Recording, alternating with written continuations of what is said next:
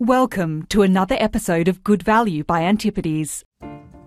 Environment will play a big role here. It can't be sustainable to supply half of the world's aluminium based on coal-fired electricity. We see that consumers are willing to pay an extra premium for greener products. It's Alison Savvis, and that was Paul Kildemo, Executive Vice President and Chief Financial Officer of Norsk Hydro. The Norwegian company listed on the Oslo Stock Exchange is one of the largest aluminium producers in the world. Now, aluminium smelting is an old world industry, but usage is increasingly new world, given aluminium is light, recyclable, and stronger than steel for its weight. And Norsk Hydro produces its aluminium predominantly using hydropower, which is sustainable. Norsk Hydro is a holding in the Antipodes Global Funds. In a market that has been enamoured with tech over the recent period, Norsk Hydro's share price has almost doubled in 12 months. But we think the market is yet to fully appreciate aluminium's favourable supply and demand dynamics and Norsk Hydro's unique position as one of the greenest aluminium producers. Over the next 30 minutes, you'll hear Paul and I discuss Norsk Hydro's competitive position, the demand outlook for aluminium from megatrends such as electric vehicles, packaging, and energy-efficient buildings, as well as the factors weighing on industry supply. Is the perfect storm forming for green aluminium? Paul, thank you for joining me today. Thank you for having me, Alison. This is a conversation that, I've been looking forward to for some time now. At Antipodes, we've been discussing Norsk Hydro with our clients for quite a few years, but I wanted to start our chat with your elevator pitch. What is Norsk Hydro? Well, Norsk Hydro is one of the few fully integrated aluminium producers in the world, actually. And we're a company that is currently very well positioned to benefit from the ongoing megatrends. We are an aluminium producer with a strong renewable energy backbone, which is gaining quite some interest in the current market environment. Being fully integrated means that we have positions all across the value chain. So we have bauxite and alumina in Brazil. We have a big primary aluminium system in Norway. We have hydropower operations in Norway. And we have a global extrusion system worldwide. We also have recycling capabilities, which goes across the value chain, feeding into the different parts of the business areas. You touched on that renewable backbone, and I think we should first delve into that further. Norsk Hydro talks about green aluminium. Can you explain what this means and how you achieve it, and also how what you do stacks up against competitors? Well, in our company, we say greener aluminium, as green aluminium is something we have an ambition to come to at a certain point of time. But as long as there is some carbon emission in our production process, we define it as greener than some of the alternatives. And this topic is extremely interesting. I've been in Hydro since 2008, and we've been talking about environment becoming a differentiator at some point in time. And when that happens, we believe that our company would be in a good position to benefit from it. And the reason for that is that the average aluminium producer emits around 16 to 17 tons of CO2 per ton aluminium produced, when you take into account the indirect emissions, that are the emissions that are produced when you produce energy. And that's due to a large part of aluminium producers basing themselves on coal-fired power production. In Hydro, as I mentioned, we have a renewable energy backbone, hydropower, and that brings the footprint down to around 4 or even below that for the aluminium that we produce in Norway or in Canada, for example. So that means that we are 4 times lower than the global average, which is a big differentiator currently. Let's talk more about the broader aluminium industry. There are some really interesting trends happening in the global aluminium market at the moment. Let's start with demand. What do you see as the key demand drivers now and also over the next decade? And do you think they will lead to an acceleration in demand? Well, aluminium tends to move quite in line with global GDP. And that's because we are exposed in many of the different segments of the global GDP index. And the two largest consumers of aluminium is the transport industry and the construction industry. But we're also very well present in packaging, electrical, consumer durables, and machinery and equipment.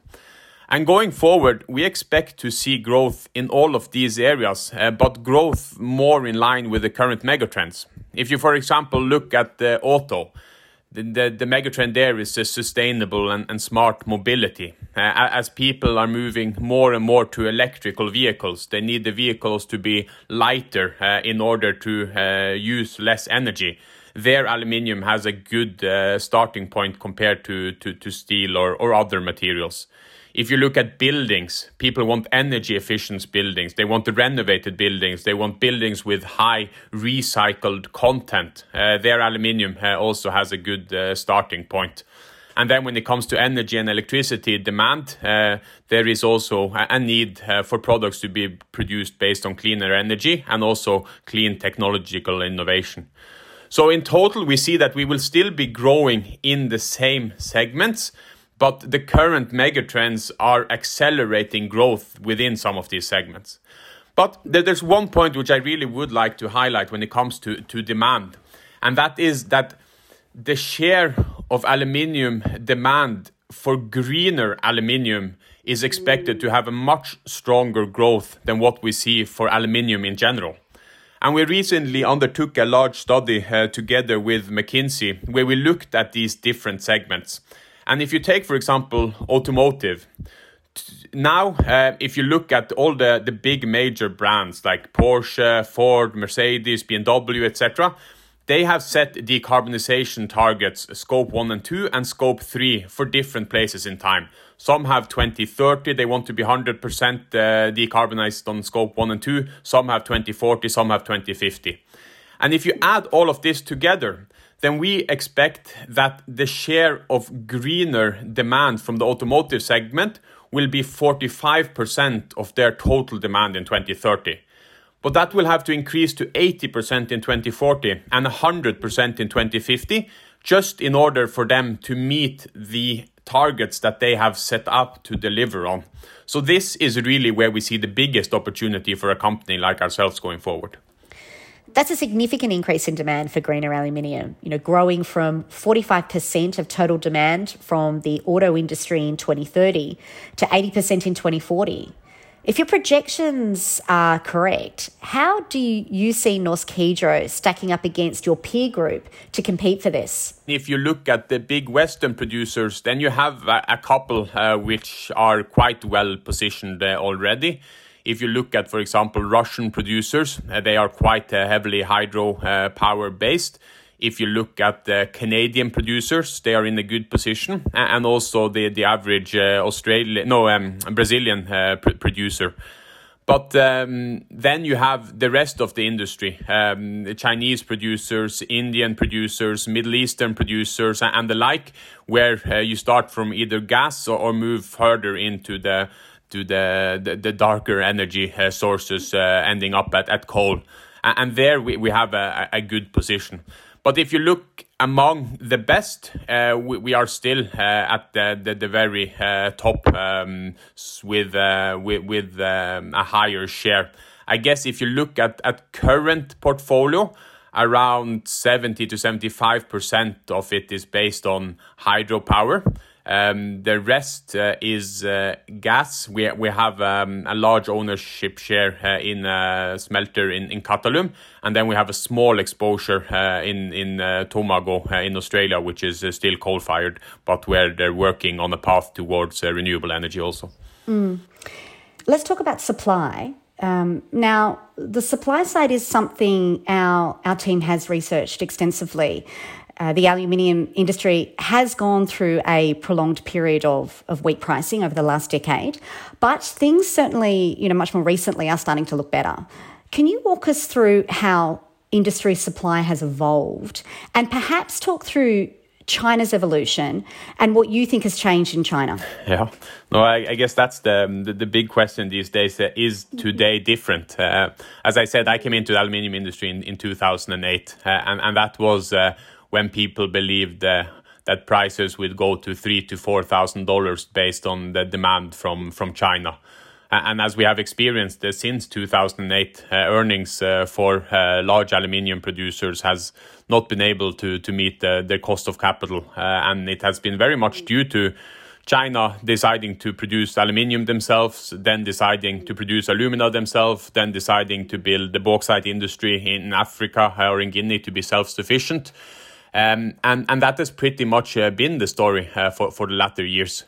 But as I mentioned earlier, we have constantly had a belief in the fact that at one point in time, environment will play a big role here. It can't be sustainable to supply half of the world's aluminium based on coal-fired electricity. And I think that's where we're starting to see some of the changes now. It's been in the official communication from China for some years, but it's not been that visible on the ground. Now we see production capacity being halted, production capacity being forced to close down if licenses aren't in place, environmental targets enforced, and also a communicated ambition to be carbon neutral by 2060. And that requires a change. Also, you probably don't have the same need to build the country as you did some years ago. So China has communicated a 45 million ton or so ceiling for own aluminium production. And there's now an increasing belief that they will stand behind this. And I think that the strongest sign we see is that for the second year now, China has been an importer of primary aluminium. And that has not taken place since 2009, when they needed to adjust after the global financial crisis. So there are many things which makes us view the future a bit more positive than in a while. But at the same time, we are coming out of a quite special situation with the COVID crisis and other elements. So we want to see this normalize and mature before we take this for granted. But the signals are definitely in the right direction. We also need to be aware of and get better understanding of is will Chinese technology be used to build smelters outside China? For example, in countries like Indonesia, Malaysia, or the like. And we have seen some announcements of potential new builds there. Still not significant when you look at the expected negative balance in the years to come. But as we've seen historically, Chinese smelters have been built out at a much lower cost than Western ones. So we need to see that coming off to be very certain that the market will be tight in many years to come. So China's still a bit of a wild card. But looking closer to home for you, Paul, power prices are rising globally, but particularly so in Europe, which is facing a power crunch. Can you take us through how high energy prices are impacting the industry? Yeah, no, it's the perfect storm in the power markets now, and it's really hitting Europe in a situation where the European aluminium industry looked set to really benefit from the tight markets and the high prices based also on Chinese imports. They have been hit by this crunch of low gas inventories, cold weather, and much higher power demand than what was foreseen coming out of the COVID crisis. And it's gone to the extent that several aluminium producers have had to curtail production in Europe now, basically because they haven't got long-term electricity contracts and they're making losses. Typically, the 90th percentile on the cost curve over the latter years has been between $1,800, maybe $2,000 or so. For some of these smelters, it has increased to $4,000, $5,000. And even with an LME price on $3,000, that hasn't been enough to mitigate that. So in the short term, players that are exposed to spot electricity are really in a tough place now. The expectations is that markets will balance a bit as we're able to refill the underlying gas inventories and the like. But then you get new macroeconomic uncertainties like the Russia-Ukraine conflict, which could deteriorate this picture again. So it is a challenging balancing act on the power side now. For us, we are fully secured on a large part of our operations in Europe. All our Norwegian smelters are part of the Norwegian sourcing setup, where we've secured power until 2030 on long-term contracts. So for Hydro as a company, the high power prices is actually a net positive, as we also have a long electricity position from our hydropower operations, which we are selling into the market at record high prices. We will be announcing our Q4 results in the not too distant future. But in Q3, for example, you saw that the contribution from energy was much higher than what it has been in the preceding years.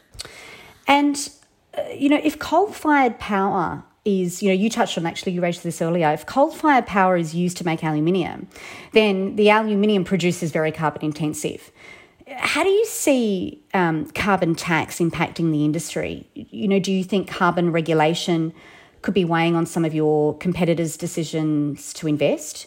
And perhaps you can round out sort of this conversation around supply by taking us through how Norsk Hydro is thinking about investment and capacity. Yeah, I think considerations regarding carbon is weighing on a lot of companies' decisions these days, because we can take ourselves as an example there. Even though we have low carbon production capacity from a relative perspective, we are currently not considering building new smelters using Hall Héroult technology without a pathway to eliminating carbon, the carbon which is emitted even in today's strong market price environment. So this is also one of the elements which I guess is creating some of the positive sentiment in the marketplace these days, that producers like ourselves are heavily looking into new technologies in order to produce carbon-free aluminium. And the reason why we are positive to this also is that we see that consumers are willing to pay an extra premium for greener products, as we have experienced over the latter years through our two big green products, CIRCAL and REDUXA. So we have three pathways to low carbon or zero carbon or near zero carbon aluminium. One is post-consumer scrap, the recycling path, basically using 100% post-consumed scrap together with hydrogen instead of gas in the cast house, will allow us to produce near zero aluminium. On the primary smelter side, we are looking into two different pathways. One is the HalZero technology that we have. It's basically a technology that we've researched for 6 years or so, that we're now piloting, which is a carbon-free process where you're basically using chlorine as part of the production process and keeping carbon in the loop together with the chlorine, not emitting it, which is a completely different technology than Hall Héroult, which is used for aluminium production today. And then the third pathway is carbon capture. And that could be a solution for existing smelters, not for new builds. And there we have looked into 50 different technologies. And we've chosen one of them, which we believe is well suited for the aluminium industry. And we will be piloting that out at our smelters now in the years to come also. So we are currently defining our aluminium metal operations as sustain and improve, maintain the position on the cost curve, provide greener aluminium, and then if we see that we are able to break through on the low or near zero carbon aluminium production, then we will consider if we should start reinvesting in production of aluminium again. Given everything we've discussed, and you mentioned yourself, I think you referred to it as being the perfect storm. Whether that is China's ceiling limit on production, or aluminium producers in Europe having to curtail because of energy, producers not being confident to increase capacity because of the implications of a carbon tax. All the while, demand is increasing. So it really does actually sound like the perfect storm. Could we be looking at a sustained tight market here?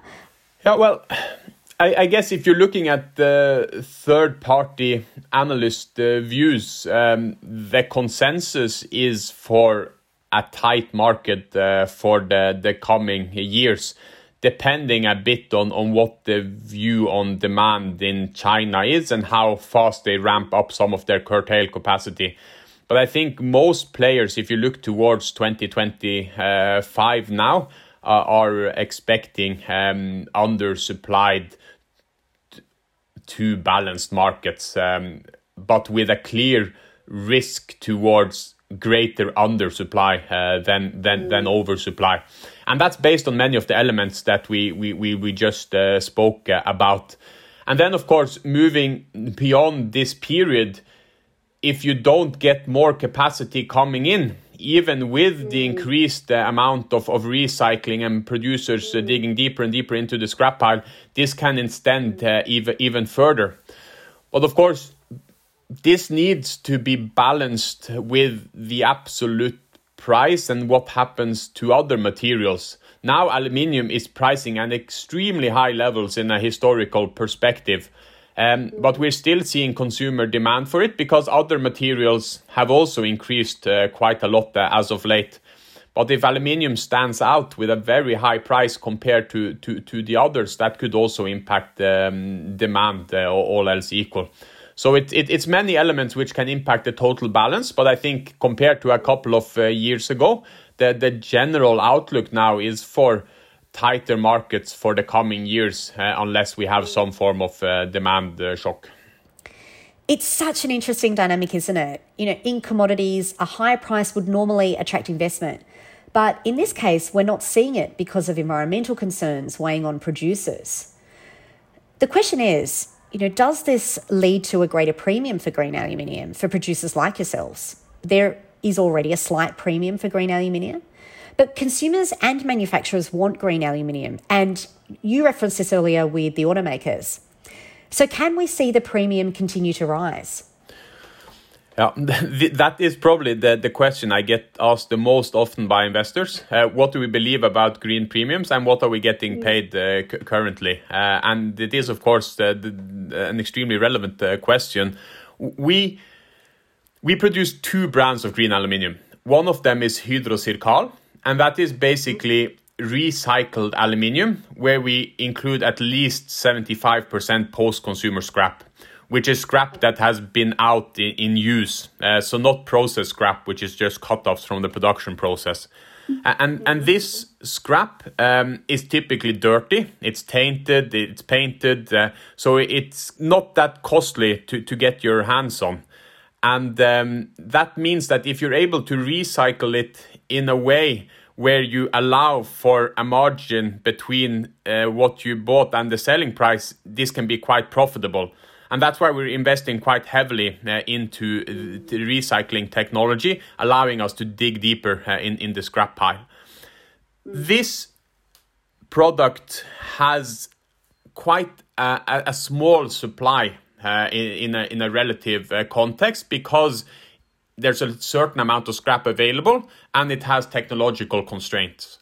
So we've been sold out on our CIRCAL product for the latter years, And here we're able to generate quite a high premium in a context of different type of premiums. We don't disclose the actual amount because it's not commoditized, so it's not the same price for each customers, and we want to keep that pricing power. The other green product that we produce is Hydro Reduxa, and that is basically the primary aluminium product, where you base it on smelting based on hydropower. So we say that if it's less than 4 tons of CO2 per ton of aluminium, then it's branded as Hydro Reduxa. Here the absolute premiums are a bit lower than what we see on CIRCAL because it's more of this product available.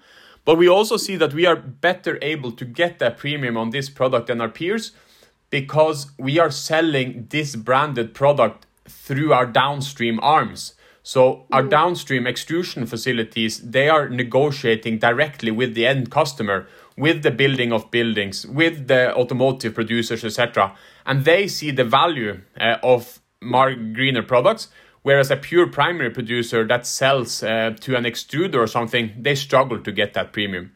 So our head of aluminium, he is not allowed to sell a single product of greener aluminium unless he gets a premium on those.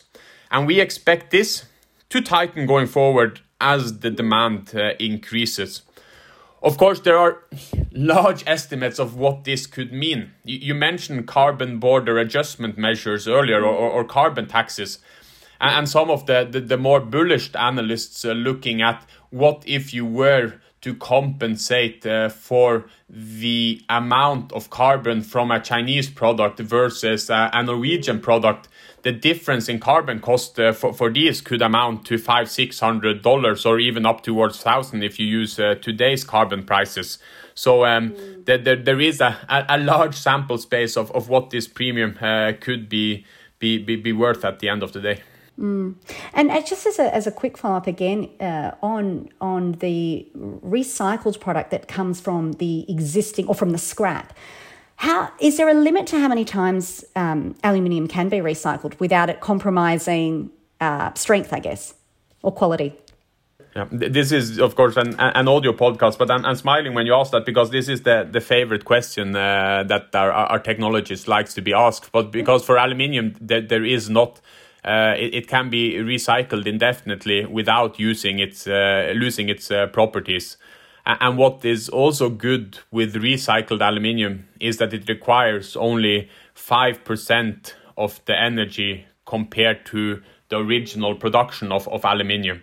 So in today's circular economy, aluminium has many strong advantages. Paul, before we wrap up, I did want to ask if you can tell us where we might come across your aluminium in our everyday lives. You know, perhaps anyone driving while listening might have some of your aluminium within their car. Yeah, especially on automotive, we are quite transparent on several of the ones we supply to. So if you look at Audi, BMW, Mercedes, Peugeot, etc., all of those consume aluminium from Hydro. We are exposed to others of large producers also, but some of them we have non-disclosure agreements with. If you look on the consumer product side, we also supply aluminium towards many of the large can makers. It's more indirectly after we sold our rolling assets last year. But our metal still gets delivered to them, and also, for example, packaging companies like Tetra Pak or similar. So most likely you find Hydro aluminium in your everyday type of products. And one last question, the growth story for Norsk Hydro over the coming years. What do you see as the main drivers in continuing to create value for shareholders? And what are the key milestones on the horizon? Well, as I mentioned, I've been part of Hydro since 2008, and a lot of it has been focusing on self-improvements, ensuring our position on the cost curve remains where it should be in the first quartile, doing all we can in order to lift the returns above the cost of capital and above the demand for our investors. And that is something we will continue to do going forward. But with the strengthening in the marketplace and with the mega trends supporting us, we are also now in a position where we are able to grow in certain areas because of our differentiating qualities. So ensuring that we really take lead in the production and sales of greener products, ensuring that we keep and continue the strong growth in recycling that we are doing now, while also expanding our extrusion operations to be able to sell these products. And also using our energy competence and backbone to grow our new energy businesses is something that I'm really looking forward to in the coming years. But as a CFO, of course, ensuring that we keep cost at the first quartile level, low operating capital, and have capital discipline. Milestones going forward, I think many of the biggest milestones are relating to us now succeeding in many of the sustainability ambitions that we've set. Being able to produce zero emission products within the time frame that we've set out is something that I would really look forward to follow. I have to say thank you so much for joining me today, Paul, and sharing all your insights with us. As I said, that supply-demand backdrop for aluminium looks so interesting, and it's a topic that we are tracking very closely at Antipodes. Thank you. I hope you enjoyed that discussion and gained some insights into why our investment team remains positive on the outlook for Norsk Hydro. It's a great example of an attractively priced company with favourable demand and supply dynamics, and can be a market share taker as we move into a low-carbon world. You can find more analysis on our key holdings on our website, antipodes.com. You can also follow us on LinkedIn and Twitter, and remember to subscribe to be alerted as soon as next month's podcast is published. And a reminder, investors can access our global portfolio via the Antipodes Global Shares Active ETF, which is listed on the ASX. Search for the ticker AGX1. Please remember this content is general information only. It is not advice of any kind and doesn't take into account your personal financial situation, objectives or needs. You should seek professional advice before making any financial decisions.